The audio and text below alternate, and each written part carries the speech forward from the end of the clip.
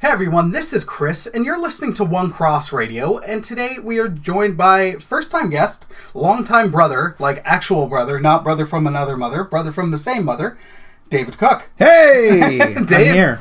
Yes, Dave, how you doing today? Pretty good. Good. Yeah. We are here celebrating this, the day after my day of birth, which is just a funny way of saying we're having a family get-together. Yeah. So, what do you do when if the family get together, but you and I basically just... leave people and go record a podcast? Yeah, exactly. It's similar to how we are when we were at the family get-together, because right now we're just recording the conversation that we normally have in front of a group of people, who would then start to ignore us and talk about their own thing. Within reason, yeah. Occasional input here and there, but we go deeper than they do, except for Jill, but Jill's like, I'm not ready to do a podcast, so I'm out. Okay. So, my good sir, what are we talking about today? I think Star Trek, apparently. Yes. As you can tell, we are very prepared. Totally. I have pages upon pages of notes. Listen to me shuffle through them right now. Shuffle. See, my sounded a little bit better. See, unlike you, though, if I had, I mean that notes I totally have. They are just right here on my phone, which you can't even hear me slide across because it's on silent mode. But for those of you listening, there's definitely a phone in his hand with notes. Totally, for sure. Hundo P. Yeah, no, we've got nothing. This is It was kind of funny because I was mentioning the other day. I was like, you and I were going to do a podcast about Star Trek, and then someone adorably said, like, I need to watch the show a bunch, like, just so I could speak with some authority. And I was just kind of like, what authority? We're just kind of stating our opinion. And then also to that person, I was like, you've watched a bunch of Trek, so your point is coming from... I don't speak with any authority. I speak with conviction about my opinions, but... And some of them are right. And most of them are. That last part's questionable.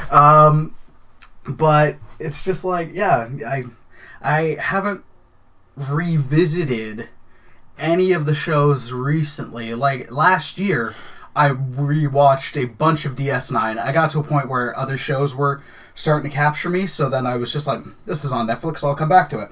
And Next Gen, as much as I love Next Gen, and to me, that might be what I most closely associate with Trek, just because for me, and for you, because you're only like a year and a half older than me, like when we grew up, that was the Trek that was on TV for us. And there was the old crew motion pictures, but for the most part, we didn't even get the good ones. Because we got 5, 6 is alright, and I think 6 came out when you were born, or when I was born, I can't remember. But then we got Generations and meh. But then we got friggin' the amazing First Contact. Yeah, And, I mean, I think, like, when I think of, like, the first Star Trek show I remember specifically watching would be DS9. Really? Yeah, because I remember seeing Next Generation, but it wasn't something that we sort of specifically went out of our way to watch. And I think part of it was it started like we were toddlers. Right. And so there was a stretch where I remember, I don't know, as a kid thinking like, oh, this is some boring adult show. And of course I have like since watched it and have realized the error of my ways. But I remember except for season 1. Let's just get that out of the way. But DS9 when it started, I remember like specifically all of us watching that together.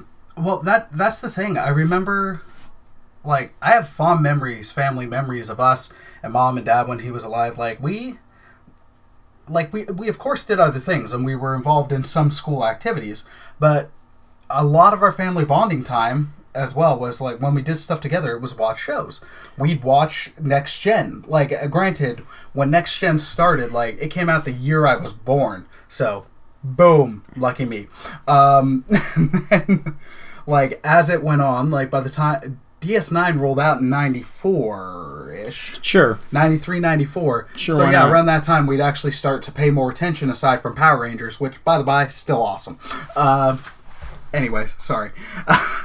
And then we got into Voyager, and that was a good time for Trekkies, because it was, I think they, like, the start of Next Gen was the start of something no other show had, where it was, except for maybe Law and Order, where it was an uninterrupted, like, 13 or 14-year stretch of non-stop television. Yeah. Because seven of Next Gen, 7 of DS9, 7 of Voyager. There was a planned 7 of Enterprise, because 7 became the goal, but it got to 4. And unfortunately that was cut short. Yeah, but in that time there was also like 3, somewhere, I think 5 motion pictures in that time as well, at least. Yeah. Because you had the 3 Next Gens, and I think because the Voyage Home, I think that's the 4th one, the 6th one. Generations, I know, was the one where they did the transition between the two, and that one definitely came out while TNG was still running. I'm not a... It came out during its last season, and the writers and the showrunners were split between, and both have been like, man, we should have just released the series finale as the movie, because the series finale for TNG was so much better than the Generations movie. Yeah, I don't really remember much about that one, which means I haven't rewatched it, which is probably enough of a hint as to, like, how good it was or wasn't, in my mind anyway. Yeah, and the reason that made me remember 6 coming out during the time TNG was on was because Worf, whose actor Michael Dorn? Michael Dorn. Yeah, Michael Dorn played an ancestor of Worf in that movie as an advocate for Kirk. Oh, that's kind of cool. Yeah. I did not know that. They threw him a bone. Or not threw him a bone. It was a way of getting, like, a next-gen cast member, like a current Trek guy in an old Trek movie. That was kind of interesting. You mentioned DS9 as the time you started watching. And DS9 is an interesting one in Trek fandom, I think, just because it... Like, TNG... is, in my mind, that's what I associate with as Trek. But that being said, and I think DS9 is kind of almost like the pinnacle of what Trek in a way could be, in the sense of it was the one that kind of cracked the code onto how can we have engaging stories where... Sorry, I'm going on a side tangent. Like, so many people hold Trek and the current films... even any film that's not the boring Trek the Motion Picture as, like, not up to Roddenberry's standard. Roddenberry would have hated this because it was no conflict and all that. And that's boring. TNG figured out a way to do it. The older Trek movies figured out a way to how to have some interpersonal conflict, but his whole thing was like, no, there's no conflict. We've reached a utopia. We're perfect and all that. And the thing I loved about DS9, especially upon rewatching, is, like, you see, like, no, yes, we're in this hypothetical situation, like in this fantasy, we are better people than we are now. But there's still conflict because people suck. Well, I mean, in fairness, though, for the most part, like when you look at DS9, it's definitely a darker show of all the other ones. There is interpersonal conflict, like that does happen.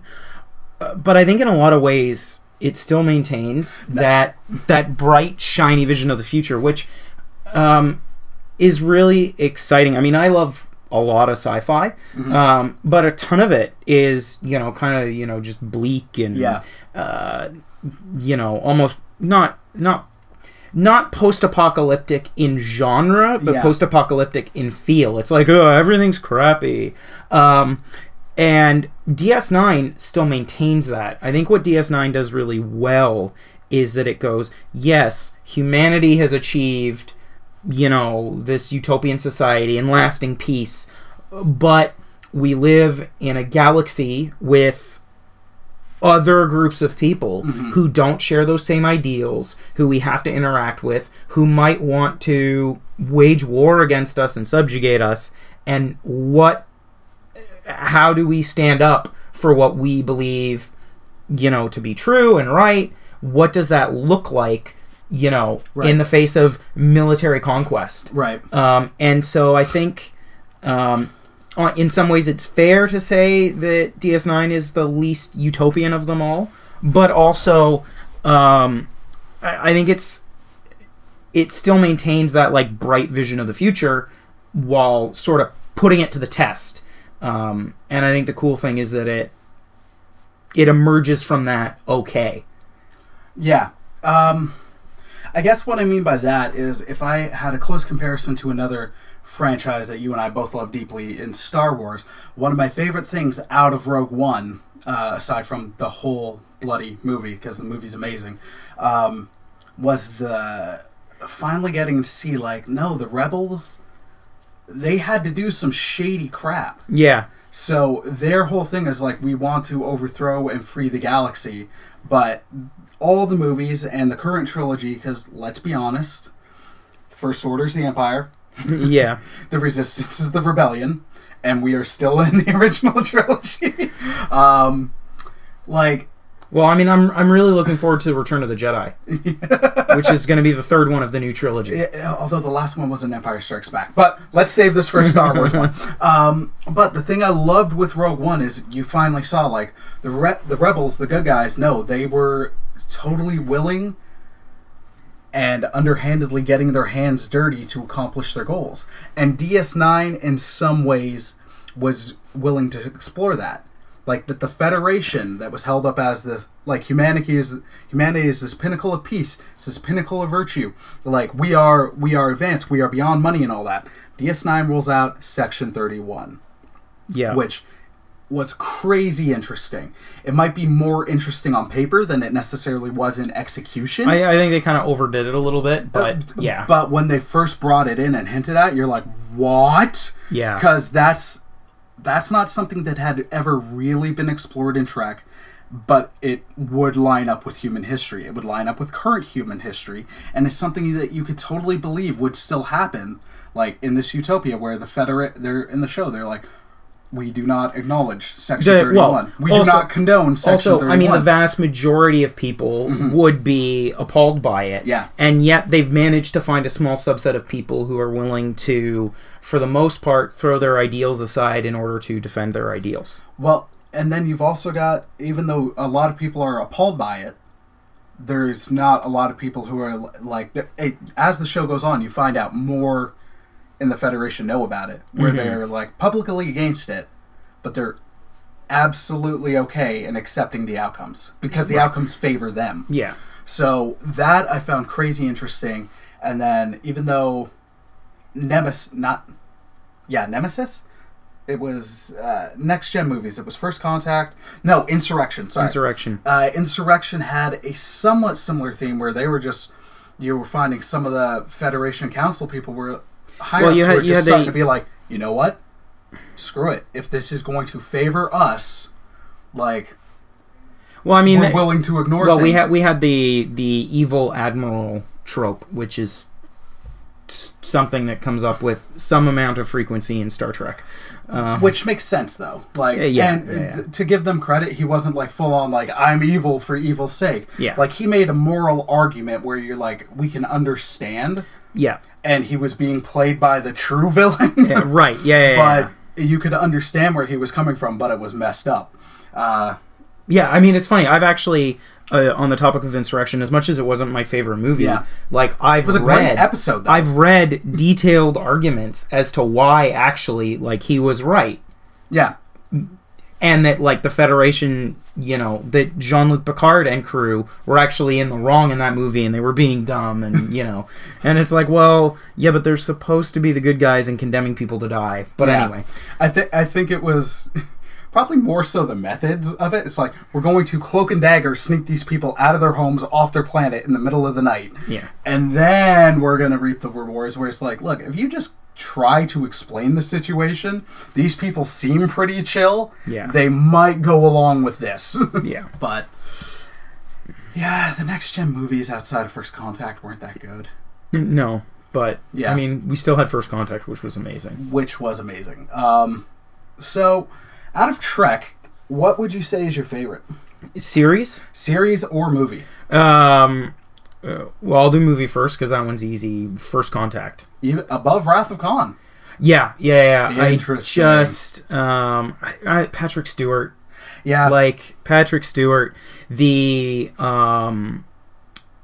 do it so well, and I think the high point in that movie is when Jean-Luc is in his office and he's adjusting the phaser again. Oh, yeah, the speech. Yeah, the speech of... Not again, the line must be drawn here. The line must be drawn here. Yeah. And I'm totally going to forget her name. Acting! But the lady from Earth at the time, Yeah, I can't remember the character's name, but I think her name is Alfred Wood. I don't know. I'm sorry. But, she kind of calls him on... His crap. On his crap. And, you're being Ahab here. You're sacrificing everything to get your whale. And he realizes that she's right. Yeah. Which I think was also not only a good analogy for the character in that, I think it was also done deliberately, just because Patrick Stewart had played Ahab in a TV movie based on Moby Dick. I did not know so that. It was just a little thing tossed in there. But, it was just... That scene in that movie is absolutely phenomenal. And that's what I think raises it to me in terms of, the best Star Trek movie. Yeah. I'll be honest, and it's something you and I have talked about a bunch of times, I'm on the record, I guess, as saying, the original series, out of the shows I've continuously watched, is probably my least favorite. It's hard for me to get into. I like some of the movies. The movies are excellent, and I like reading about the time. And that amazing DS9 episode, Trials and Tribulations, where they go back and it was for an anniversary, was amazing. And integrating that. But that got me excited. But the thing that got me more excited about it was the technical aspects of recreating something earlier in the 90s, but then also taking these characters that I actually do have a care and attachment to, back with them. I just found the original series very difficult for me to get into. Not even because of the time. You can forgive stuff at the time because of the time they were created. Classic Doctor Who is hard for me to get into just because it's a very different show than what it is now. I love reading about Classic Who, or comics based on Classic Who, but actually sitting down and trying to watch Classic Who, that is tough. Now, the last time we chatted, I gave you... I haven't had the chance to watch him yet. I'm sorry. I know.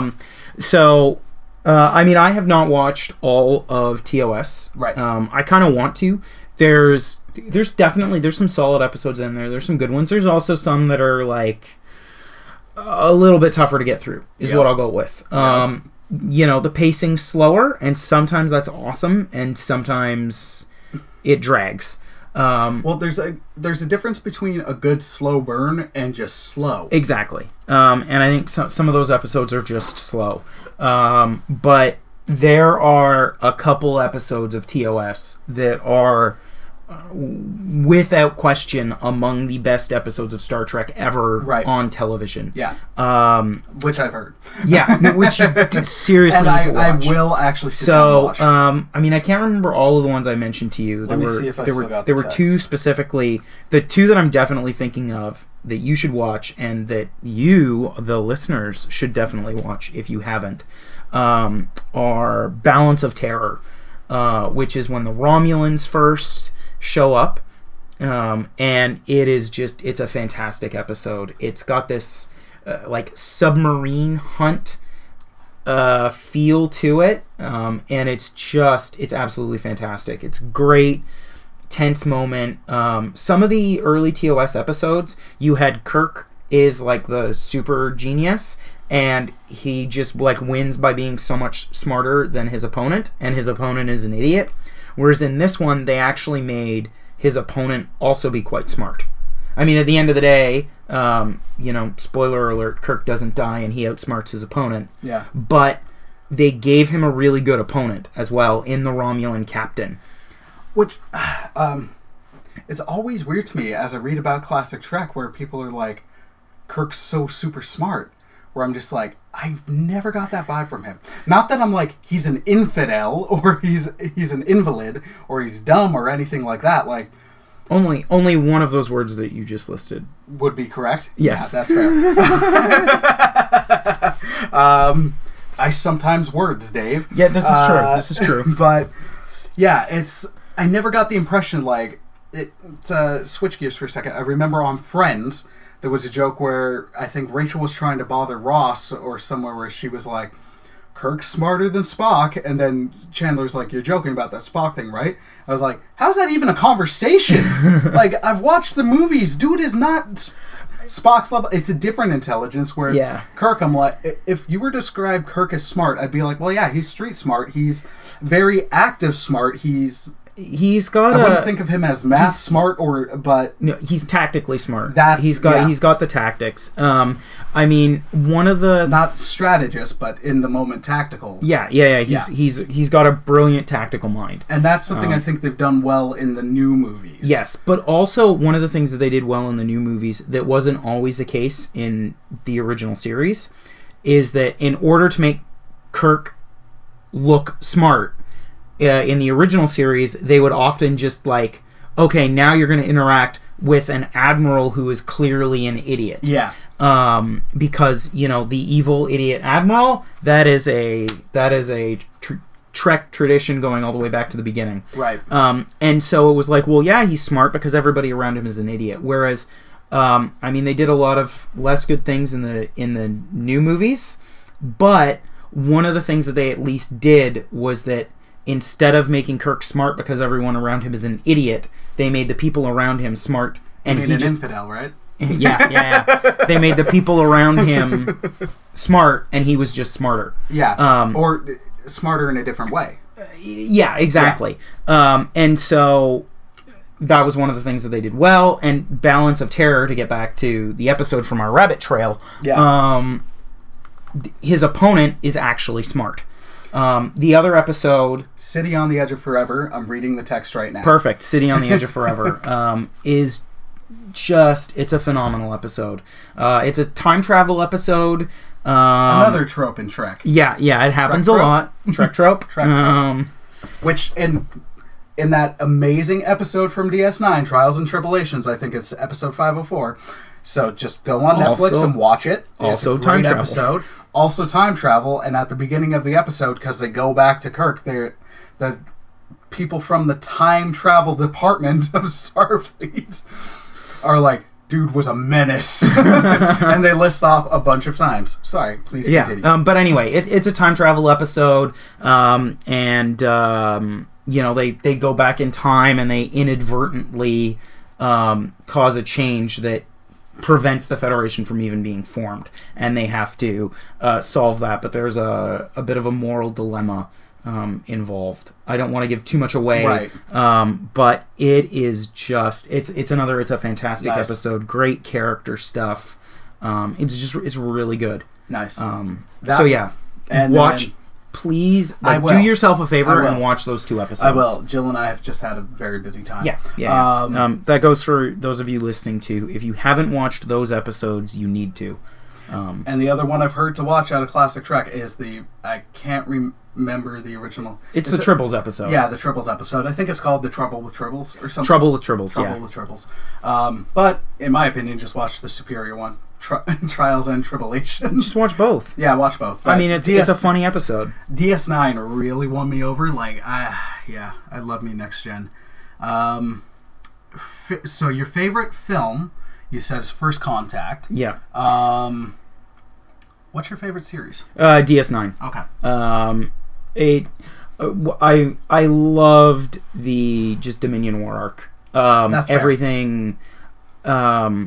I mean, the nice thing was you actually had an overarching plot versus a issue of the week type problem. Which DS9 setting really lent itself to. Yeah. Because it was the idea, like, look it up on, dang it, what's it called? I almost said Wikipedia, but that's the Star Wars one. Yeah. But the Star Trek Wiki, I wish I could remember the name. Memory Alpha? That's it. Memory Alpha. If you look up Memory Alpha, you can read stuff about the seasons and the changes the writers, and that stuff is all crazy interesting to me. But where they were like, it was the idea of it's a saloon, where it was the Star Trek Western, where here's the setting where it's a saloon with the same characters, but of course you're going to have people popping in and out. That's what. Yeah. It's so much easier to get revisiting characters. I mean, on Next Gen, you didn't have that many revisiting characters. Aside from Q, who appear like in first season they used a lot, and then they used him sparingly and better in later seasons where he'd show up once or twice a season. Listener, you can't see the look on his face, the wrong look on his face. Wrong look. Dave is not a fan of Q, which is wrong. No. Well, okay. Yes, I am not a fan of Q. Yeah. No, I am not wrong in my opinion. I love Q. And then, but outside of him and Lwaxana Troy, who is nobody's favorite. Oh, gosh. And a couple other characters, and Wesley after he left the show as a full-time cast member, because their whole thing is we're out on an adventure, we're in this corner of space this week, and next week we're in another corner. Right. But when you're on the same bloody place, yeah, the whole 7 seasons. And it actually makes sense to have recurring guest characters who appear and grow. Yeah, that's the thing. You have DS9. Everybody grew on DS9. Yeah. Similar to Next Gen and Voyager, but on DS9 it was very different. I'd say there was more growth because even Gul Dukat, he grew exponentially over the show. And not that there's exactly heavy competition for it, but he definitely wins the Best Villain Award. Yeah, I don't for Star Trek. Oh, okay. I Star Trek. I thought you meant for DS9. I was like, is there many other DS9 so the other hardcore villains? The other villain that I think is fantastic in DS9 is Weyoun. Oh yeah, Weyoun, the clones. Yeah. He's just he's hilarious. He's and fun. that actor, I want to say his name's Jeffrey Combs, although I could be wrong about that. I think it is. He just does a phenomenal job. He plays a recurring guest character in Enterprise, also fantastically. Oh, okay. But yeah, he does a fantastic job with Weyoun. So that's the thing, is not only does it have good recurring characters, DS9, it's got great recurring villains. Yeah. It's kind of nice when you see the villain and you're like, oh, I'm happy to see them. Also, you're, wait a minute, no, that person's evil. Yeah. Dukat, they do a really cool thing where for a long stretch of time, it looks like he's got a redemption arc going and there's a little bit of an anti-hero thing working. And he kind of starts off as frenemies. Yeah. With them. And it's not till late, even as they're on opposing sides, on the few times they talk, they're still frenemy-ish. Yeah, he's charismatic. Yeah. And so that kind of bleeds through. Yeah. And the other thing that DS9 did great was redeem the Ferengi. Oh yeah, for sure. Yeah. Which, before we segue, because that's a great segue point for me, I'll say, out of the movies, excluding the new 3, out of the first 10 Trek movies, it's almost a tie between First Contact and Wrath of Khan. And it's different, both are pretty tied evenly for Trek films. But then taking it necessarily out of the Trek films and putting them up against other movies, they're great movies. They're ones that you can refer to other, to non-Trekkies to be look, just sit and watch this. It's relatively isolated. You don't need to have a huge foreknowledge of what's going on. Yeah. But then also, I can't help but give so much credit to Wrath of Khan, because it's an amazing... I'll say it. I think it's an amazing film on its own. It's a great film. But then also, in comparison to what came before it, it is one of those sequels where it is exponentially better than what came before it. That's normally not something that happens. Most of the time, you're like, okay, you get a good sequel. You might get a good sequel that doesn't hold that's still not on the first one's level. Wrath of Khan is if Trek the Motion Picture is the floor, which it's not that much higher than, because I think Trek the Motion Picture sucks. What, you didn't appreciate 40 minutes of just slow motion glory shots of the Enterprise? No, I did not. I'm sure it was great. The best thing that came out of Trek the Motion Picture was the theme for The Next Generation. Let's just leave it there. Yep. The score was amazing. The film was awful. Yeah. And there's a reason that Roddenberry was not allowed in for production for the following films. Look at Trek the Motion Picture. But then Wrath of Khan is a great film. And there is a lot of tension between an antagonist and a protagonist who never actually share the screen together, who are never actually in the same room at the same time going to blows. And it's an interesting thing because it's a guy who's Kirk's physical superior. Because when you think Kirk, you think, I'm going to roll in the dirt and punch the bad lizard costume guy in the face. Or current Trek, because Pine's awesome. Yeah. But that one, it's like, it made Kirk have to think. It made Kirk have to go outside his box, and then, because in a one-on-one fight, it's not even close. Khan would mop the floor with him. It'd be almost like the Next Gen trope of, Worf's our strongest guy, now let's have the new baddie throw him across the room. Yeah. That's what would happen. So, you've got that aspect. It's a fun movie. It takes Trek to a different spot than it had been in the show. Yeah. So, it's out of especially the TOS movies, it's the one I probably go to the most. Yeah. I mean, again, it's got a good villain. It's got a smart, clever villain. That takes, and then it's not like it's a species or anything. It's just this one guy who was introduced in the show, not even in a huge episode from the show. I've watched that episode, and it's a decent enough and it was a one and done episode. It's neither a particularly good nor bad episode. Yeah. But just whoever was behind Khan managed to go like, hey, we can do something with this. Yeah. And did something phenomenal. Yeah. It's I watch a lot of classic Simpsons because I have seasons 4 through 8 on DVD, and then there was one where it's like Star Trek 12, so dang tired. And then it's like the Klingons, again with the Klingons. And that's something that I think the original movies did go. They went to the Klingon well a lot. Because it's Trek 3, the Klingons with Christopher Lloyd. And Kirk's son, spoilers, dies. And Spock, in the title, spoilers, comes back from the dead. And then Trek 5, yeah, but I mean, Klingons. Trek 6, Klingons. 3 out of 6 movies. And then Generations. Guess who shoots down the Enterprise? I'll give you a hint. It's some rogue, bloody Klingons. But Chris, like, you haven't heard Shakespeare until you've heard it in the original Klingon. Like, don't get me wrong. Yeah. Christopher Lloyd as a Klingon is kind of awesome. It was fun. I'll give it that. Yeah. No, it's just the original movies and the show. Like, I get it. The Klingons were the big bad because they were at war. But still, it was just a well that they kept going to. And it's something I appreciated with Next Gen and then DS9. Less with Voyager. And this is, once I'm done this is the segue I was talking about. Like, the Next Gen movies, the Next Gen show, and DS9, like, really tried to introduce other species. Like, to give them credit, there was the horrible misfire of the Ferengi, but they were like, it was at least trying to do something new. It's like, okay, we got the Vulcans, and 8 or 9 times out of 10, the Vulcans are great, they're logic, they're not jerks, 9 times out of 10. We're not going down this rabbit hole.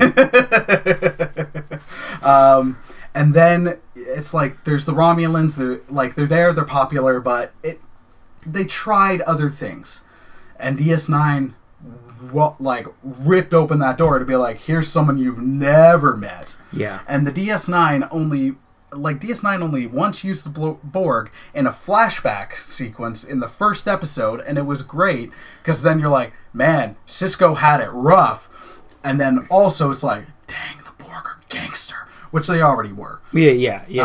TNG, I'll give TNG credit. I think they used the Borg the best, and they established like an enemy, probably the best, or at least tied with DS9's use of the Dominion. Right.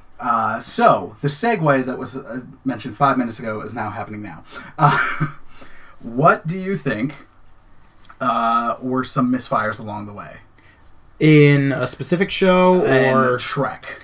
So one that I'll go with in terms of, I think one of the biggest misfires was Voyager not delivering on its concept. That's a great one. And I mean, I've watched Voyager all the way through, and I enjoyed it. Like, it's a good series. It definitely has some flaws. It's got, some bigger ones. But my biggest problem with it overall was that the premise is that we are so incredibly far away from home, and we're on our own, and we've got limited supplies, and it turned out to be unlimited over the course of 7 seasons. Yeah. And they never really delivered on that premise. For the most part, and I know I've said this before, the premise was used to make jokes about how bad Neelix's coffee was, I think, because they had replicator rations. Like, they delivered on their premise with continuous jokes about, like, Neelix's cooking, which they all had to eat because they had limited replicator rations, and that was about it. You don't want to include Neelix in the misfire? I'm kidding. He's not a terrible character. No. Actually, I enjoyed...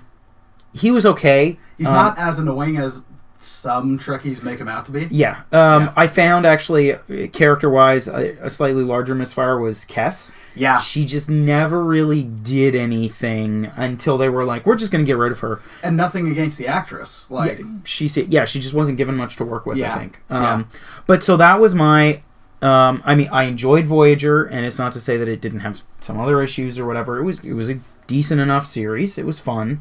But it never properly delivered on its premise. If you watch... I think the one that it often gets compared to is Battlestar Galactica, the new one, because Ron Moore... Really? I've never watched Battlestar Galactica, but I've found if any Trek show gets compared to Battlestar Galactica, it's DS9. Well, it's DS9 because Ron Moore worked on both. They shared a headline. I think one of the reasons why BSG sometimes gets compared to Voyager is because it's a similar concept. And it's not entirely the same, but like in BSG, all the human worlds get blown up, and then they're like running away, and they have limited supplies, and and so there's that. The one that the show that I most frequently compare it to would be Stargate Universe, which you haven't watched. No. I also didn't watch Atlantis, and I think. Because you and Mom, and then especially you and Matt Percy from Cardboard Cornelia, shout out, like really went through. You're both super into Stargate. There's so many bloody sci-fi franchises. Well, it's because you're out in the stars. At this point, we could just abbreviate being like Trek, Wars, Gate. No. Where was I going with that? Oh yeah, I think I only watched like 5 seasons of SG-1. Like, I didn't even see it when Anubis came in. So right. I was just aware of it. But, so to give you a brief rundown of the premise in Universe, our group of heroes and humans from Earth, they get transported onto some ship, created tens of thousands of years ago, and it's in another galaxy. Okay. It's not even in the Milky Way. And they are on the ship. They can't control it. It's kind of on autopilot, and it's going where it wants to go. Oh, okay. And they go through. They can't control the ship. They have, limited resources that they brought through with them. They can't go back home. Huh. So they're journeying, and they've got limited supplies, and they can't go back home. And you've got this, a similar thing where you have civilians and military, and there's a little bit of a kind of a power struggle there in terms of like, well, who should be in charge of things? Which, not that you would have that specifically on Voyager, but where Voyager had a comparable situation was the Federation and the Maquis. Yeah. And Stargate and Star Trek are incredibly different. Yeah. And yet, every time I watch Universe, the entire time what's running through my mind is, this is everything that Voyager should have been. Maybe he studied it and was like, okay, let's not repeat those mistakes. I don't know, but it's just... And that, for me, is a sad thing about Voyager. Right. Because the premise, you had so much, and it just never delivered on it. Yeah. For the most part. You have 1 or 2 episodes that are exceptions to that. Year of Hell, for instance. I've heard about that. Yeah. Oh, wait, no, it's I've watched not. Year of Hell. Yeah. That's the 2-parter episode, Yeah. which is absolutely fantastic. Yeah. And then the other one is, I'm going to blank on the name of the episode, but it's when they run into the Nova class ship that came through slightly before them. Right. And those guys took a very different turn in dealing with their situation. Yeah. And it's not to say that I wanted, the crew of Voyager to become these, like... warlords. Like murderers who kill interdimensional beings to power their warp drive. But also, it was one of the few episodes in which the situation that they were in really played a part in, driving who the characters were and who they became. And so... there were a couple episodes that delivered on that premise and were amazing for doing so. And so for me, it's just like, why couldn't all 7 seasons have been this? Yeah, that's fair. All right, so I'm going to say a couple of mine. I think the Ferengi and Next Gen that was definitely a misfire. Just because, of course, like when you look at the Ferengi, you don't think like this is a threatening, conquering species. So then... how they redeemed them, especially through Quark, in DS9 was nothing but a stroke of genius. Because now you're like, there isn't another species like them in Trek. Where their whole thing is like they've made a god out of money, and it's all about profit. Like it's just about profit. They will do shady things to make a buck. Yeah. But they'll also, if it's in their best interest to make the most money, they will support a good party. Because for that's it. Yeah, that's Ferengi. They're the antithesis to the Federation. Exactly, because they're still very much a sexist culture. They are everything the Federation is not, but not in terms of being warlike. Yeah. So that was I love that redemption. Misfire, a number came in Voyager. As we were talking about DS9, we were like, the setting allowed the reoccurring villain to work. TNG worked with the Borg as a reoccurring villain greatly. Because they were so few and far between. The Borg showed up, I think, 5 times on Next Gen. And there was only 2 times where it was 2 episodes in a row. Yeah. There was normally a separation of a whole season. So they didn't get ruined. In my opinion, the Voyager, the misfire there was bringing in the Borg. On one hand, they brought them in too much. Yeah, because on one hand, you're like, that's great. That's exciting. Holy crap, we're going into Borg space. And then the problem is, because you're like, Voyager's going to get home. It's every time we encounter the Borg lost their menace. Because it wasn't like we outsmarted them, or Q pulled them back, or we, like, Jean-Luc, as still somewhat a Borg, gave us an in to, like, trick them, essentially. Or Hugh, or anything that. Like, it was just they were out and out beaten. And the Species 431 thing was cool because you're like, what? Yeah. But then once you got outside of that, it was just like, it's this crew who have the power of the writer's room. Yeah. And then, so... look, they were equipped with plot armor. I mean, it's the strongest armor there is. Exactly. Like, that's the thing. And then, to go back to the DS9 example, though, like, DS9 had recurring villains because the setting allowed it, and it made sense. Next Gen did have reoccurring villains, but it was few and far between. Even the friggin' Moriarty.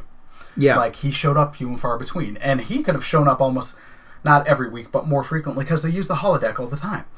But Voyager, for its first 2 seasons, had a reoccurring villain who showed up in a bunch of episodes, and it was... the Kazon dude. The Kazon. Which...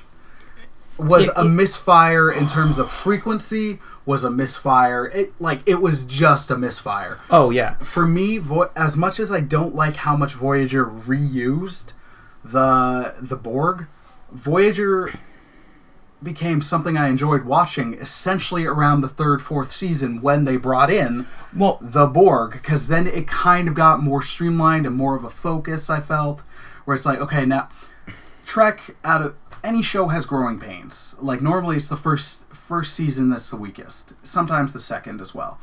And that holds true for TNG Season 1 and a bit of Season 2. Deep Space Nine Season 1 is definitely rough around the edges.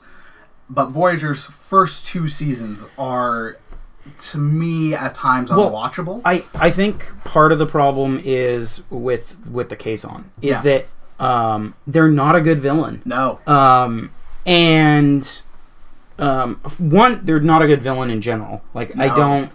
They've got, like, a space fleet and can move around, and yet, in the first, like, 10 episodes, they're after Voyager because Voyager can make water for them.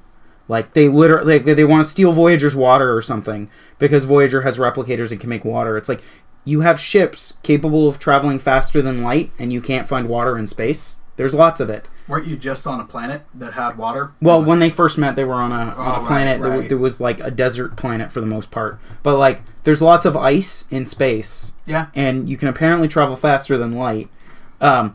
So there was that. And also, if there is a Star Trek show where it doesn't make sense to have a recurring villain, it's Voyager. Because Voyager is essentially, for the most part, pointing the ship at Earth and then traveling at warp speeds towards it. Now, yes, they emerge from warp speed every single episode because they want to watch a constellation. They have to watch a constellation or explore a nebula, and I mean, they do, in fairness, make the point that, like, look, it's going to take us 70 years to get home traveling at maximum warp. Maybe we should go a little bit slower, and we'll find something that will help us shorten that journey. Yeah. So, like, cool, fine, but as a general rule, if I'm pointing my ship towards Earth and flying at, way faster than light speed, I shouldn't be running in to the same Kazon guy on his ship every other week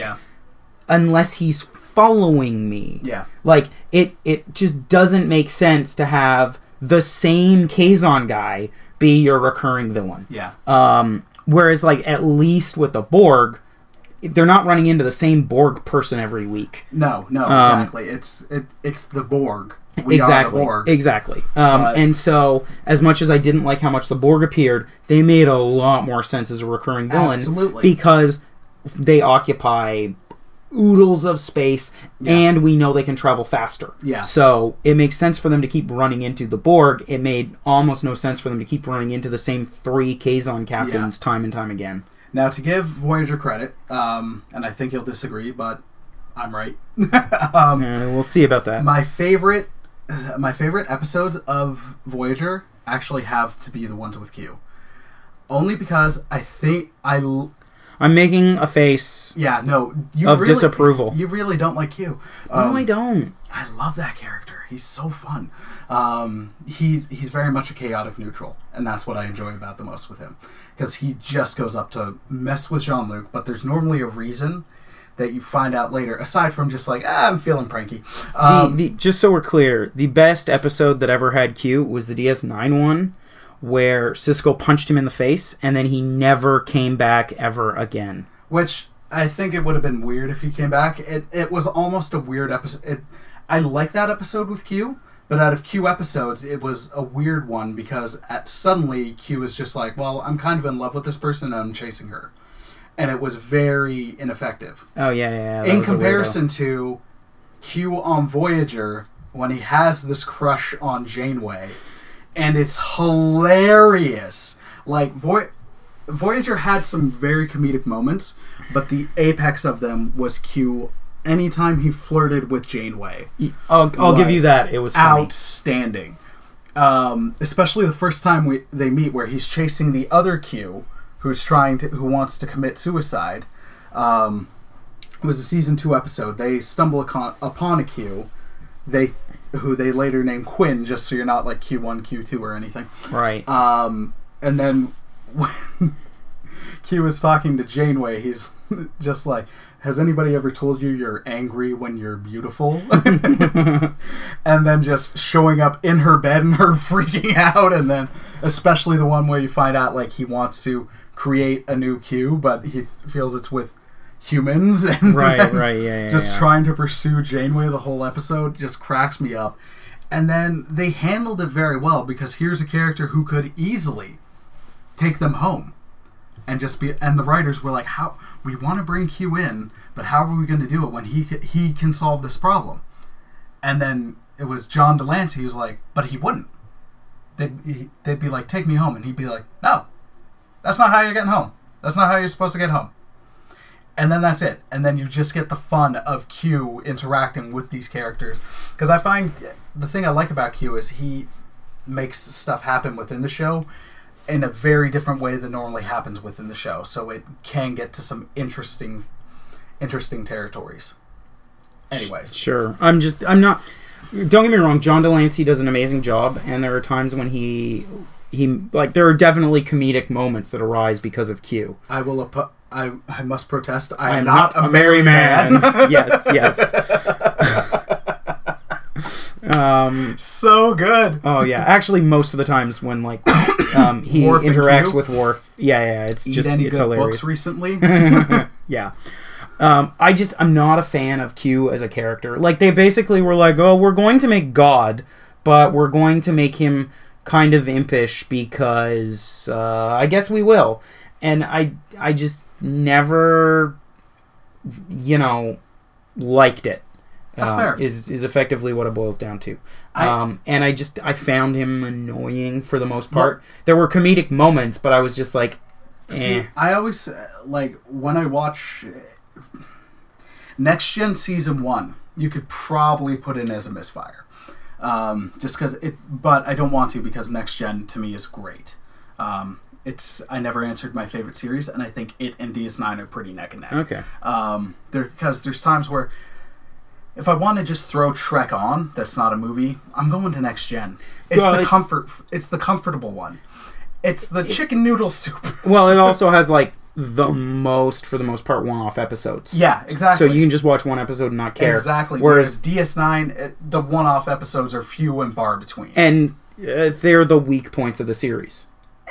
Trials and tribulations. Well, those are the exceptions. And there's some great character episodes in DS9 as well that are relatively one-off. But, like, there's also, a half-decent number of kind of, like, skippable episodes in there. And the skippable episodes tend to be the one-offs. Yeah.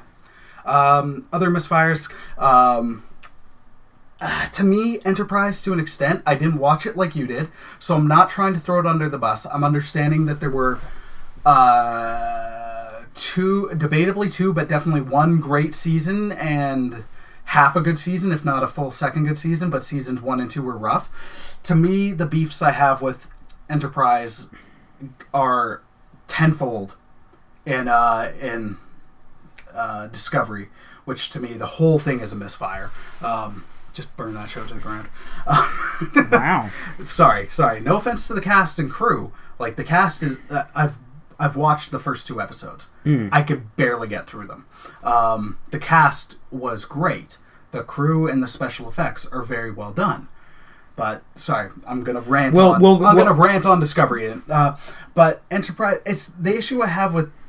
If you're going to do a prequel, you have to do it well. And then...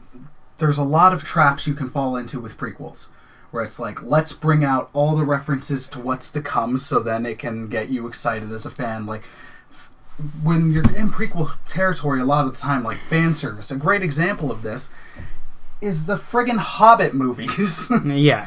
I mean, which Discovery, but Enterprise, it had. I have a love-hate relationship with the Borg episode. Oh, it's so good. It's a really good episode, but it's just, to me, it creates some issues where you can debate.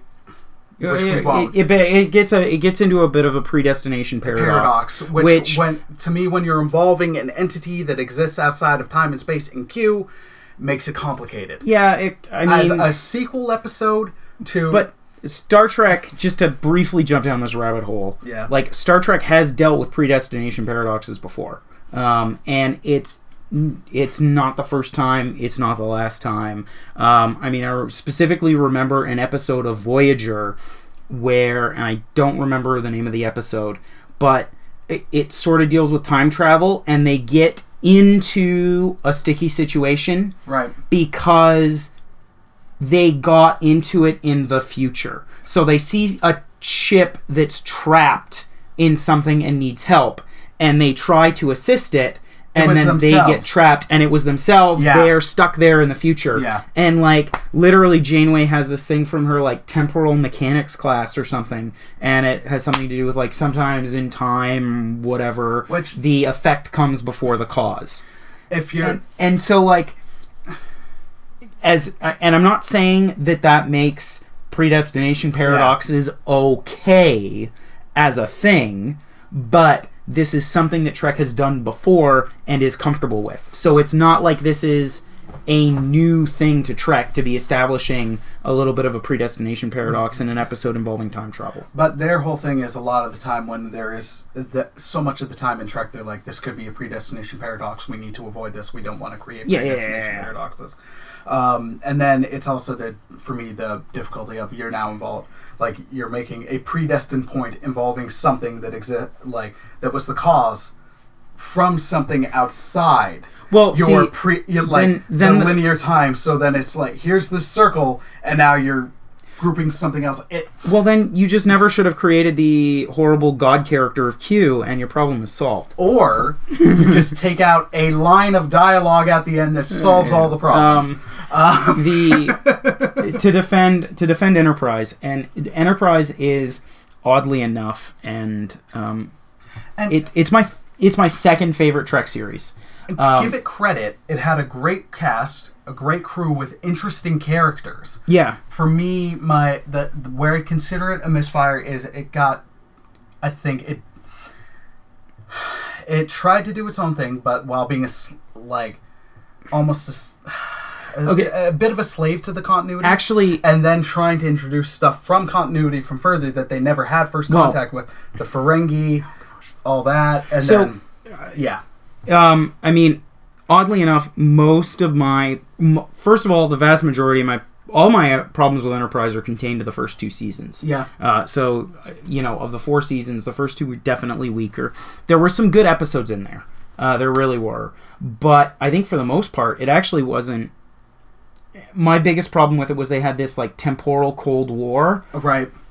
Which was the main storyline of really the first 3 seasons. Yeah. The only reason I sort of tolerate that timeline or that storyline is because it gave season 3, which I loved. But my problem was that it felt like it seemed like that storyline was twofold. One was it gave them an excuse to not have to worry about continuity as much, because we've got strange actors from the future trying to influence the past, so things are going to be different than they otherwise would have been. And so, it's kind of annoying, right, but I get it. And then the other thing was it sort of felt like the story of humanity's first proper warp ship and actually going out and exploring wasn't exciting enough on its own. Right, yeah. And I didn't like that. Season 3 had this overarching story of the Xindi and was absolutely fantastic. I really liked that. The whole season just felt like this race of we need to solve this before the Death Star destroys Earth. Oh, sorry, the Xindi weapon. Yeah. But it's still the fantastic. Species 431 thing. And then the other thing is season 4 has some of the absolute best episodes of Star Trek, period. There's some really good, just classic Trek. Like when you think of Star Trek, the TNG or the TOS, this going out and exploring and learning new things about the universe and about ourselves. Season 4 of Enterprise has some absolutely great stuff on that. And you get to see the beginnings of the forming of the Federation. You get to see humans coming into their own and, being diplomatic in terms of solving problems between other species. Right. And it's a great stepping stone to see how the Federation eventually gets formed. Right. That part is really cool. It's also really nice because especially in the first 3 seasons, humans aren't perfect. Like, we're close, but we definitely have some shortcomings. and you can see them get over those, Right. which is just really exciting. Before we segue into why Discovery is awful, because I just hate it. I hate Discovery. Hate's a strong word. I just really, really, truly don't like it. One thing that is, I think a lot of the fan base considers this a giant misfire. And I get it, but I can understand the position that the producers were in, is the Enterprise series finale. Where, now, to be fair... Yeah, what season finale? I don't know what you're talking about. Okay. It never happened. No. See, now here's the thing. As I've read it, and it's something I liken to almost the Office, where in season 9 you had a two-parter, and then the two-part series finale, and then I look at it like the two-parter before that was the season 9 finale, because the series finale was like we're a year later, or roughly that, and that's how we're ending. And then the producers were like, that was our intent, because by that point they were like hoping that it would get renewed for a 5th season, but they became aware that it was not going to happen. Yeah, so I mean... So then they were like... well, what happened was, with that specific episode, was effectively, because when Enterprise was being ended, it was the end of Star Trek on television, and it was the end of years. To give them to apply the context, like Nemesis had bombed. It had just bombed in theaters because this was 2003 or 4. Nemesis came out in 2002. It was going up against Lord of the Rings, and there was an unfortunate track record with the next gen movies of each one did less significant, like less well financially. Yeah. So Nemesis kind of came and went. It bombed out of theaters. So they weren't sure what was going on with the movies. And then Enterprise was canceled. So that whole huge Trek renaissance that had just happened from 1987 onwards, where the film franchise was dead in the water, and now the TV one that was also going concurrent with that was now dead. Yeah. So to them, it's like, we kind of have to say a farewell to the franchise. They wanted the series finale of Enterprise to serve as a possible as a Star Trek finale. But they were limited to a 1-hour episode instead of the 2-hour one that they wanted. And so instead of a good series finale for Enterprise, we got a holodeck episode of TNG. Yeah. And it, yeah. And as I've read, like, I think some people like the producers, Rick Berman and I can't remember, but who had Rick Berman was shepherding Trek from midway through TNG. Like, he was the creator. Roddenberry? Yeah, I'm brain farting. Like, fully brain farting. Wow. Yeah, no. I don't think you're allowed to put this episode on your podcast. I said Roddenberry earlier. It might have been negative, but I said it. Like, Roddenberry, like, he had been right-hand man to Roddenberry from Next Gen's first season. Yeah. And then as Roddenberry stepped back, Berman stepped in more. And I think it was Braga. Yes, Brennan Braga. Brennan Braga. And both these guys, I think they had a lot of good intentions. But it's also interesting with the Trek at that period, it was going through a weird time of, it had been on the air consecutively for 13 or 14 years. Each season. It would be like 16 or something. If it yeah, ended in 03. Right, yeah, because it was in 87. So the films were doing less well financially. And the shows, rating-wise, were doing less well. Like, as you compare DS9 to TNG, as it's going, viewership dropped. And then as you compare later seasons of Voyager to DS9, viewership was dropping. And then Enterprise started well. But there's definite fatigue there. Yeah. Because it was going nonstop in film and on TV. So they get a lot of crap. Like, they get a lot of crap. But that move I can definitely understand. But it might have benefited if they had done a clearer job of the preceding episode being the clear, like, season finale. Yeah. And then somehow done a... Well, and I mean, I know, like, a lot of... Like, I make the joke of, like, what finale? And there are people who, in some ways, rightly or wrongly, consider the preceding episode to be the series finale for Enterprise. And, I mean, it functions half decently as one because they sort of resolve their issues, you know, and are ready to take the first stepping stones towards creating the Federation. You can kind of see that by the end of the 4th season, where it's clear where this is headed. And so it's not... It wouldn't be a great finale, but, like, it's a semi-reasonable one. Yeah. Well, for any show that kind of finds out midway through shooting that it's not... Yeah. You can't bank... It's not... Like, Next Gen, DS9, even Voyager... Like, they knew they were getting 7, and they knew they were stopping in 7. Like, it was a show decision to stop. Yeah. So they could resolve it as greatly as they wanted. Mm-hmm. Enterprise was going for 7. It didn't make it. Yeah, which is sad, because what they could have got to... I really am sad that we're not going to get the stories that they would have told in those following seasons. You've got the Earth-Romulan War. Yeah. That would have been really interesting. And then, of course, the actual... hopefully, eventually, they would have touched on the actual founding of the Federation. Yeah. Which would have been great. There was also a planned episode where it would have been how the Borg kind of got the Queen. Interesting. Yeah. Which is weird in Enterprise, but well, like, they whatever. brought back the Borg, and people loved the Borg as much as Voyager kind of lost some of their luster. All right, so I'll say it briefly. To me, Discovery is a giant misfire.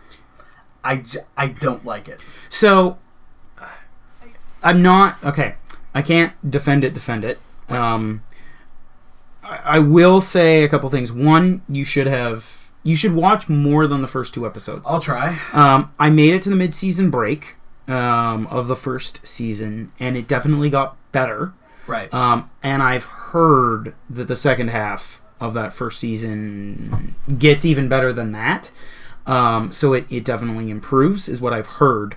I don't know because I haven't watched it yet. So at the end of the day, I don't despise it, but I didn't enjoy it enough that I ever bothered going back to the mid-season break. I've watched stuff with the cast, and it's, you know, it's clear to me that there's a lot of people who love what they're doing, who really enjoy Trek.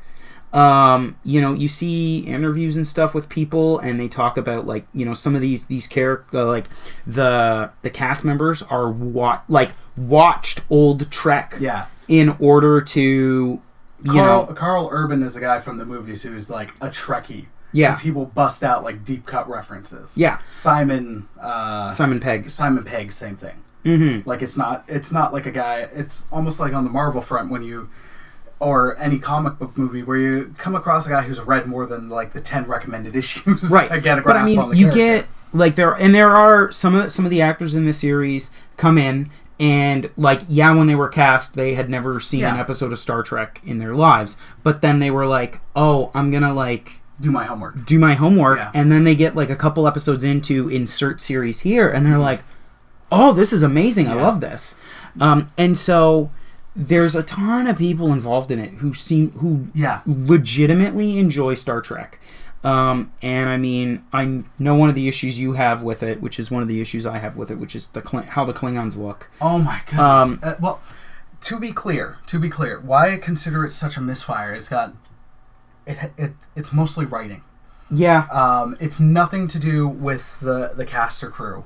Like, I'm intrigued, but to me, where it's a misfire is I've got a lot of issues with the writing. Trek itself is a franchise that like really almost prides itself on how much it sticks to continuity for the most part. Yeah. Because the Trekkies will rip them a new one anytime they deviate from continuity. Yeah. It's why Trials and Tribulations was so painstakingly recreated, because they had to recreate everything. Because they're like, none of the sets exist anymore, none of the props exist. or very few, we have to track them down because they will kill us, essentially, if we do this wrong. And with Discovery, I feel like you can tell there's a care here, but it's almost like there's not the care to the continuity that there should be. The effectively what they did, for better or worse, and I think you and I are both on the worst side of this, but is that they threw out visual continuity. So they hugely. So, and I mean, you can. I don't agree with that decision, but I can understand ish. Mm-hmm. I can understand the concept of like, look, it's not like technology has improved since the original series was made. Yeah. And we would rather make a show that looks really good than try to make something that looks like TOS. And when people such as yourself say one of the reasons that I have a hard time watching TOS is because, like, well, how it looks sort of pulls me out. I can understand the impulse. I can understand trying to, like, television is a very different medium now than it was in TOS, and it's still an evolving medium from the time it was in TNG. Yeah. But we're not talking, like, there was a big difference between the Klingons in the motion picture series and TOS. And then they found a way to address it without addressing it in the DS9 episode, and then in Enterprise they figured out a way to incorporate that into it. Yeah. Which was fantastic, by the way. It's not even just the visual. It's not even, I mean, like, the visual. It's also, like, that's a huge visual. Oh, yeah. I'm not even talking, like, special effects-wise, because I get it. You've got a much higher budget than any Star Trek show you've had before. Yeah. Or you're taking what they did from Prelude to Axanar and doing great special effects on a limited budget, because you can do that. But it's not even like, here's great special effects. It's like, here's everything different. The ships barely, if at all, resemble the ships that came before. Like, the Klingon warships look drastically different. Yeah. The Klingons themselves, frankly, look terrible and look nothing like the Klingons that you're going to see in continuity. Yeah. In years later. And to my knowledge, they haven't really done anything to try to address, like, how these things look so different. And the aspect of the main character, Michael, being Spock's stepsister, I have a lot of gripe with. Because Spock's a main character who mentioned his family pretty often. Like, we knew his family. So, here's this unnamed character that we've never mentioned before, that we are now going to shoehorn in. And then in the second season, bring in Spock. I don't... So, I disagree with you on this one. On the one hand, I think it was unnecessary. To me, it could have been like Vulcan stepchild. Or like a human stepchild to a Vulcan. I am absolutely fine with, but it's a thing with previous movies where it's like where prequels and stuff where it's like, let's force this connection to someone from before so we can then get the care that you have for them on this. I don't necessarily like. Okay, there are good, valid reasons why it makes sense to have Spock's family to be the adoptive family. One being that, you know, Spock's father is married to a human woman, and I can definitely see there being a reason why he wouldn't talk about it. I actually just, I'll say 3 weeks ago, watched the episode that introduces Spock's parents. And when when Kirk meets Spock's parents, he doesn't know that those are his parents, and Spock is never like, "Oh, this is my father, Kirk." I think it's Spock's mother who has to be like, "Well, he's our son." And there's this, at least in that episode, there's definitely a gulf in the relationship between Spock and his dad, and it gets resolved over the course of the episode. But there's some distance there, and so I can see there being a like the Vulcans are quite private, and I mean clearly Spock doesn't even think it's necessary to introduce the Vulcan ambassador as being his father. So given that, I don't think it's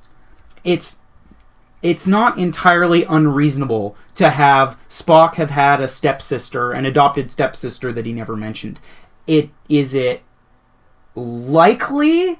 No. Well, also considering but it's Spock not died on screen and his family showed up for that. But maybe she dies later. Like, we don't, the point is I don't think it's entirely beyond the pale. Right. Is it the best decision? No, but it's not unbelievable. Right. Effectively is what it boils down to for me. So that part's fine. The visual thing with the Klingons drives me nuts. Yeah. Largely just because it's so unnecessary. And I think, and it almost speaks to, I think, oddly enough, what defined a lot of Trek, especially TOS, and even other series, was the limited budget that they had. Whereas now technology has come so far that, like, you see interviews with the guys on, like, the arts team and the costume team for Discovery, and between 3D printers and, like, the stuff that you can do on a computer now, they can do whatever they want. So now it's an excess. And now it's an excess, where they basically let the art and costuming team, they were like, go, do whatever the heck you want, be free. And no one at any point ever thought that, hey, maybe we should, like, rein them in. Whereas to give, again, total kudos to Prelude to Axanar, that's a great way to have earlier Trek ships look like they did in TOS, but in better definition. Yeah, and I mean, I don't know how familiar. So if you're listening to this and you don't know what the heck Prelude to Axanar is, look it up. It's a fan film on YouTube. It's about 20 minutes. It is friggin' excellent. Yeah, it is not even remotely canon. No. I mean, okay, it's not canon because it's not official, and therefore it's not part of the actual story. But it could be. It could be. It's incredibly well done. It's about the earliest skirmishes between the Klingons and the Federation. And it was inspired by, like, the creators didn't like the new movies too much, so they're like, this is how you could do Trek on a similar budget. Where visually, it looked a lot like the Trek 09, Into Darkness, and Trek Beyond. But it was, to them, much more true to the spirit of Trek. It managed to have updated visuals while still looking like it belonged in the same universe as TOS. Yeah. Whereas Discovery, not at all. Yeah. And for me, like, when they first announced Discovery, before they announced what Discovery would be, they were like, there was a lot of thoughts going around. And I loved the idea. At one point, it was being discussed as an anthology series, where I'm like, friggin' color me interested. Because there's a lot of periods where if you can do a prequel but keep it limited, I think that serves it. Where it's like, let's focus on this period in time for a mini run of 5 to 10 episodes or less. I've said it before and I'll say it again right now. The episode run should serve. The story should inform the episodes, not the episode run informs how long the story is. And then if you wanted to visit stuff about the Enterprise B that we only saw in Generations for all of 5 minutes. Or C, which we saw in the amazing episode Yesterday's Enterprise. Yeah. Shout out. Fantastic episode. Like that would have been interesting to me. But with the visuals and all that, I'm just like, you guys should have just done a Star Wars Legacy idea. Star Wars? Yeah, no. Oh. It's a specific reference. Before Disney bought the rights to Star Wars and then bought the comic rights from Dark Horse and sold them back to Marvel. Dark Horse was running the Star Wars comics, and then there was the Legacy line of books, but then it then inspired the comics run, where Star Wars Legacy takes place roughly 100 to 160 years after Return of the Jedi, or one of the most recent points in the books. So it's far enough removed that it was borderline carte blanche with they could do whatever they want. Okay. It's Star Wars, so the story is cyclical in nature. It's always like the Jedi are few in number and the Sith are taking over. There's an empire and there's a rebellion. That's Star Wars in a nutshell. But it was removed enough that it didn't have to be a slave, like really be a slave to stuff that came before it. It could work in organically references to the past, but without being like, crap, we've got to honor the past. Well, we're in this position now where not only we have to serve the continuity for what came before us, we can't dent or ruin the continuity for what's coming after. Right. And I think kind of to sort of ish touch on that, like to relate it back, is that yes, it can be really difficult to tell a story and be a slave to continuity. Mm-hmm. But sometimes when you allow yourself to be confined by that, you end up with really good storytelling. You can. So far, I just haven't seen it. Yeah. Admittedly, I said, I've watched 2 episodes. But I think part of the... No, but actually what I'm saying is part of, I think, the problem with Discovery is that they didn't allow themselves to be confined by some... At least visually, they didn't allow themselves to be confined by the canon. Enterprise got really good when they stopped giving themselves an out to ignore canon. Right? The first 2 seasons... I found were really weak, and it was they had this temporal Cold War that allowed them to, we can do an episode about the insert random thing here that they should have no business knowing about. Right. Because we have an excuse. Whereas season 4, when they were finally done with the temporal Cold War business, it got really good. And Star Trek, I found, has, when they, not always, but oftentimes when they allow themselves to be confined by the canon, they get good storytelling out of it. And when they just decide that they can do whatever they want, they get so excited being able to do whatever they want that they forget to tell a good story. Yeah. To me, Discovery has been a misfire. One of the things, and I'll ask you this after I've said this, it's not what I wanted out of Star Trek. So, out of the future of what I want out of Star Trek, at least on the television front, because I don't know what's going on with the movies. Because right now, Trek number 4, the movie, is in limbo. Because Chris Pine has apparently walked away, because Paramount wants to play it cheap. They were bringing back George Kirk from the dead, so Hemsworth was coming back, but they want to do it on the cheap with him, so both are like, we're out. And I don't know how you're going to do that movie especially without Kirk. Yeah. So the movies are kind of up in the air. What I want out of Trek, and we might get to an extent out of the Jean-Luc Picard show, which I am thrilled about. That is the most exciting Trek news for me out of the most recent years. Is I think so many people are eager to get back to the main universe after Trek. Like, it should be in the Prime universe and not in the Kelvin timeline, where I'd be excited about that story. Not because it's in the Prime timeline, but because you had an event in the start of Trek 09 that, to me, shakes up Trek and shakes up the galaxy. Romulus. Romulus is done.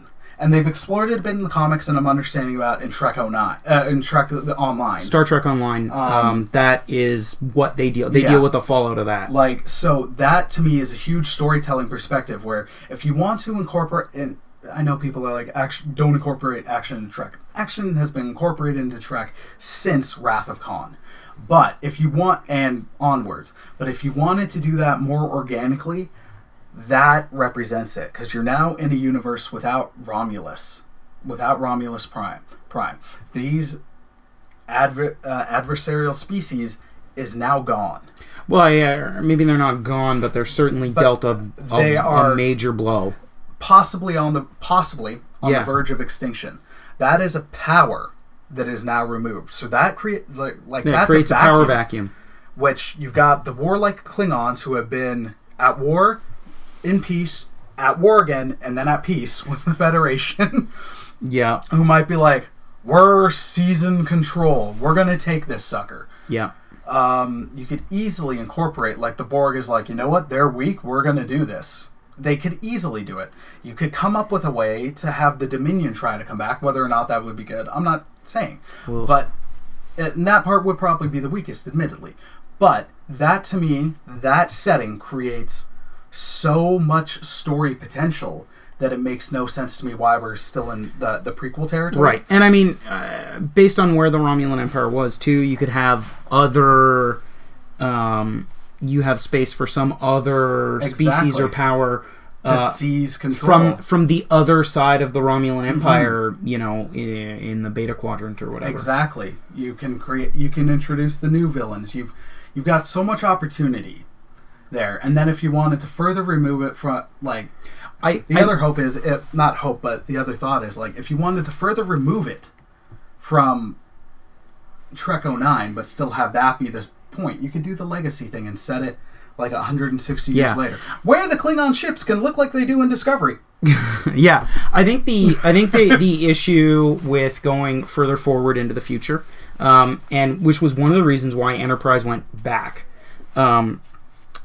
is that, especially you got this, it became the case as you went further and further in Voyager, or in Star Trek in general, Voyager just being the biggest example of this, was the episodes that revolved around technobabble. Yeah. Insert techno problem here.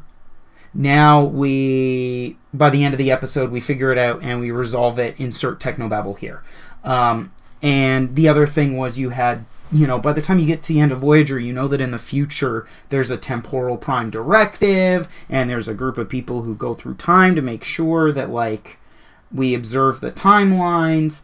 And as the technology improved, quote unquote, going through the show, you had more and more episodes that really revolved around technology as opposed to, like, finding a good character-based story here.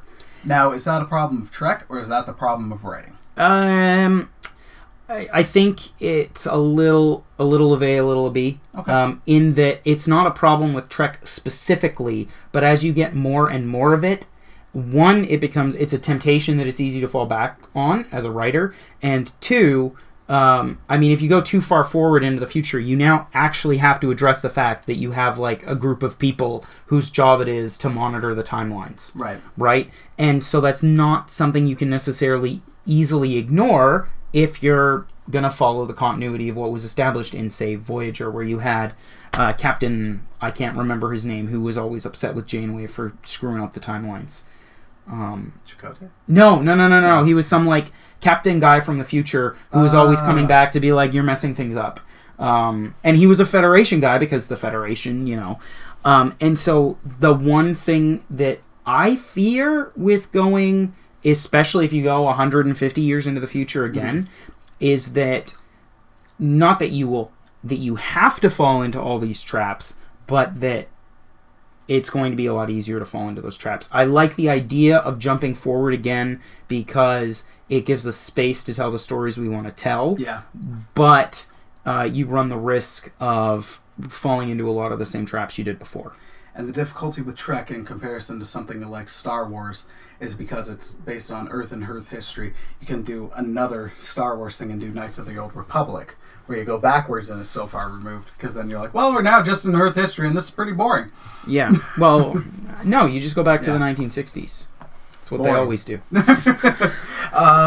So what are your hopes out of Trek? Like, and Jean-Luc show? I for the most part, I in entertainment in general do my absolute best to avoid all news about anything. Here's the news. There is a Star Trek show coming about Jean-Luc. That's the only news. Yeah, no, I know.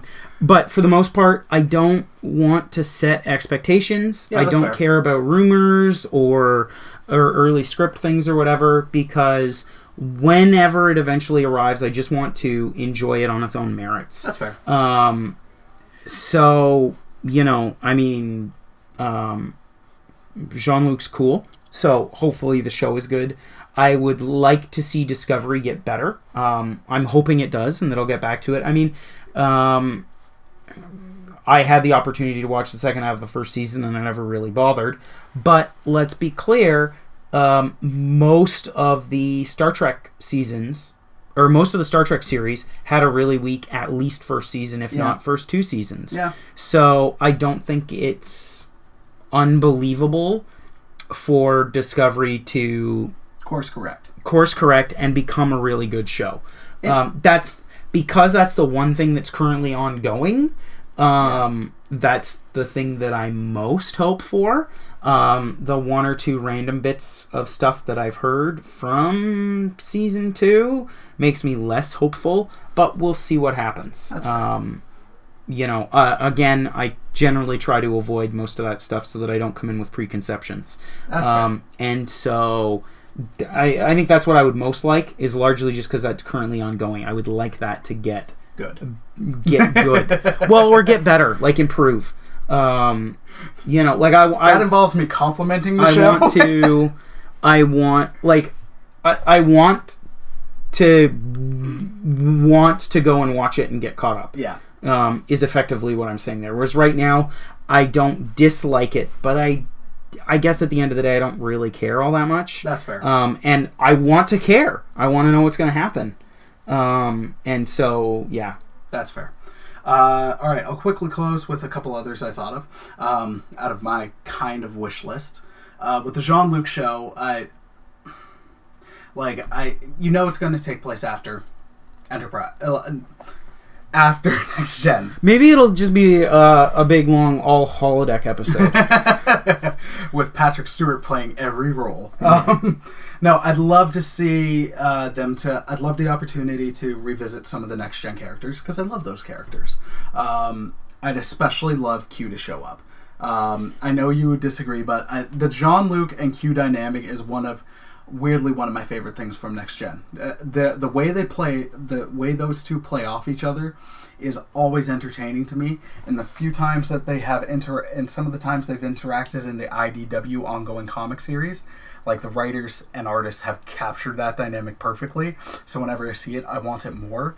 And you can also play on, you could definitely make a joke in there, just because there's a line in Next Gen in the first episode with the Borg, Q Who, where he says, I am ageless, Picard, you are not. John Delancey has aged decently well. Patrick Stewart has not aged at all.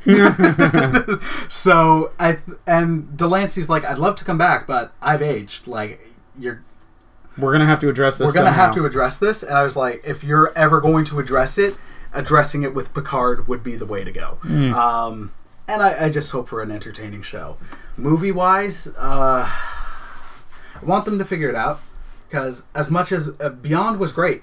Beyond was fantastic. I loved it. And I don't think we're in the minority, but there's not a majority. I think a lot of people are just still angry about it's different. 09, and then especially Into Darkness. And if you can just get past those two, I really Beyond was fantastic. I really dig Trek 09, but its problem was because it's we're in this brave new world where we're free from continuity. They're not really, because we have to establish. So they're not a slave to continuity, but we've got to establish. So it didn't get to explore its own territory. And then Into Darkness, I still enjoy. There's elements that I really like, and friggin' Benedict Cumberbatch as Khan, I will happily take, because his performance I loved. But its problem was it's a slave to Wrath of Khan. Yeah. So Beyond was the first of the new 3 that got to live up to its premise of being its own thing while still honoring Trek. It was the most Trek. It had a captain's log for more than a minute. Yeah. It started with a captain's log. Oh, it was great. And outside it was a captain's of Beastie Boys destroying stuff, which I was fine with. Well, not only that, it was a captain's log chock full of references to TOS. No, exactly. And I really dug Beyond. And I know some people, the sticking point was Beastie Boys destroyed it. I'm like, that's a reference to the movie, the current movies, and how just there. And I'm like, it's light, it's fun. Is it dumb? Yes, but it's not the dumbest thing I've ever seen in Star Trek, because it didn't involve going back in time to save some bloody whales. Because the satellite shows up that only speaks whale. And let's be clear, that's in the top half of the better half. That is one of the better movies. It's one of the better Trek movies. It's dumb, but it's fun.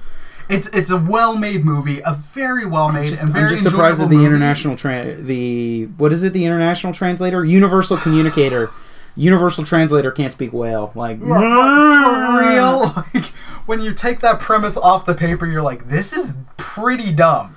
Yeah, look, just save the whales, my friend. Yeah, no, and the next one, then Trek 05 should have been about recycling, saving the universe. Yeah. Because 90s. We've digressed. So, while Beyond would have been a great note to hop out on, I'd love, movie-wise, for there to be at least one more in the Kelvin timeline to wrap it up. And kind of, if it's back to the Prime universe, then awesome. But I'd love a way to just kind of give a good note to leave that one on. Yeah, I mean, like Beyond, a planned note. Yeah, Beyond was... I great. Really enjoyed it. Yeah, it was really good. One of the Trekkies, things... you're going to come for me, even though I'm one of you for the most part. I put Beyond in my top 5 Star Trek movies. Just remember, when you come for him, he couldn't even remember Roddenberry's name. Even though I said it earlier, disparagingly, because he was limiting and some of his story ideas were boring.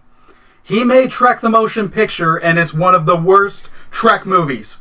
Just remember that when you come after him. That's right. I put Trek the Motion Picture roughly around the level of Trek 05. Wait, not Trek 05. Trek 5. Final Frontier. The one that Shatner directed that is terrible. Yeah. Is the motion picture as terrible? No. But it is so boring. Roddenberry. But anyway, sorry, I do like Beyond. Beyond. I really liked. It was great. It tied in really nicely with Enterprise in terms of some of the continuity there and that sort of thing. And again, I think this is another example of Trek being good when they honor continuity. Yeah. Now, also, but to give Into Darkness some credit, I have to give it. They had a number of Trekkie moments. The working in of triples made sense. The reference of Section 31 I loved. And it was also similar to how Section 31 operated in DS9 times. Yeah. Where it's like the blops of Trek. So working in those things, which unless you watched through DS9, you had no idea who the hell Section 31 was. And the triple is a decent callback. It's definitely the worst of the 3. Oh yeah, but to me, it's not even. It's still more enjoyable than Final Frontier, Search for Spock, and Trek the Motion Picture. I'd have to rewatch some of those. I mean, Generations. Okay. The motion picture is boring. So boring. But at least there's an original story there. No, that's fair. That's fair. Where there isn't an Into Darkness. No, that is fair. Oh wait, you mean Kirk dying and Spock being the one to yell "Khan" isn't original enough for you? Was John Harrison being a misdirect. I mean, that was one of the Khan few things being I a enjoyed. white dude. Which, although he was in Wrath of Khan, wasn't he kind of like Hispanic-y? Well, he was very Hispanic looking in Starseed, but he was very Caucasian and buff. Yeah, at no point did he ever look like he earned British. the last name Khan. Yeah, but whatever that is Trek. Yeah, that's Trek. Cool, Dave. Thanks for having the discussion with me, Trekkies. I honestly do consider myself a Trekkie. I do love this franchise. Don't come at me too hard. We are a very fickle fan base, and up until recently, I'd say we were the most fickle fan base, although the other fan base I am very much in. Star Wars gives us a run for our money in terribleness. So what you're saying is we should have a new competition between Star Wars and Star Trek. Well, we are... Of whose fan base can be more fickle? No, I think we should become less fickle. And the Star Wars fan base needs to ease up on attacking actresses for playing a part. So what you're saying is we should let the, high ideals of Star Trek inform us? Yeah, maybe. Okay, I don't know. Yeah, maybe. Or Q. That's the moral of the story. The moral of Q's story is have infinite power and be kind of a jerk with it. But a jerk who helps people do right things in the end? Yeah, no. I think, if you want... Yeah. He did the right thing in the end in a number of his episodes. While stirring the pot, that was so much fun to watch. I think the moral of Q's story is get Worf to say, Sir, I protest, I am not a merry man. Or what can I do to prove to you that I have no powers? Die. All right, so Dave, thank you for joining us. Just to give people an update, aside from being my brother, what are some of the things you do? Well, I'm an accountant, which is my job. That's what I, do for work. Yep. I also like board games. Sure. So to give another shout out to Cardboard Koinonia, Matt and I chatted about board games recently. So you were just on one of their not a vlog, but a video. Yeah, one of their YouTube videos. Yeah. So if you like my sweet, wonderful voice, you can hear some more of it there. You can also actually see what he looks like. Yeah, but really, it's the voice. Oh my goodness. So I enjoy board games, Ultimate Frisbee, and then the other thing is I work as the treasurer for a small charity. Nice. We're called Bolivian Children Foundation. We work with an organization in Cochabamba, Bolivia, that runs 2 kids' homes. And so we work with them, looking after kids from a variety of backgrounds who can't be with their parents for a variety of reasons. Some of them are orphans, some of them have been removed from their homes because it's not safe for them to be there, and others it's just a case of the families can't feed them. Mm-hmm. So we with our partner organization down there in Bolivia, we have 2 homes, a boys' home and a girls' home, where we care for them. It's absolutely great. So Bolivian Children Foundation. And dear listener, if you'd like to check them out and get more information, I'll make sure. Do you guys have a website? Yeah, we do. BolivianChildren.ca. That's Perfect. Nice and easy. And I will attach that link in the description of this episode. Dave, thank you for joining us. We'll definitely have you back because we talk Star Wars a lot, so we're going to do that. Yeah. And then we'd love to do one talking about the Bolivian Children's Foundation and your experiences, because you did a mission trip before. That's what got you involved in helping get this set up. So we'll unpack that next time. Sounds good. Awesome. Dear listener, thank you for joining us. I hope you enjoyed our conversation on Star Trek that went a lot longer than planned, but that's how we do. Yeah, that's usually it. Yeah, no, seriously. We'll be like, let's chat for a couple minutes, and then 3 hours later. This episode better not be 3 hours, because I'm currently looking at the runtime, and it's not that far. No, it's not that far. But so we suck at saying goodbye if this makes it to 3 hours. Yeah, no, there's not going to be an hour and 15 minutes of silence. No, there won't be that. Okay, cool. So, we'll attach that. Dave, thank you for joining us, and we'll have you back. And dear listener, you're awesome. Thank you for listening and supporting One Cross Radio. And as always, if you get the chance, feel free to hit up our coffee site if you'd like to support us financially in what we do. Or if you want to get some sweet merch, hit up our Redbubble store. Or hit us up on Facebook and Instagram. Thank you for listening. Hope you all have a wonderful day. And God bless, my friends. Take care.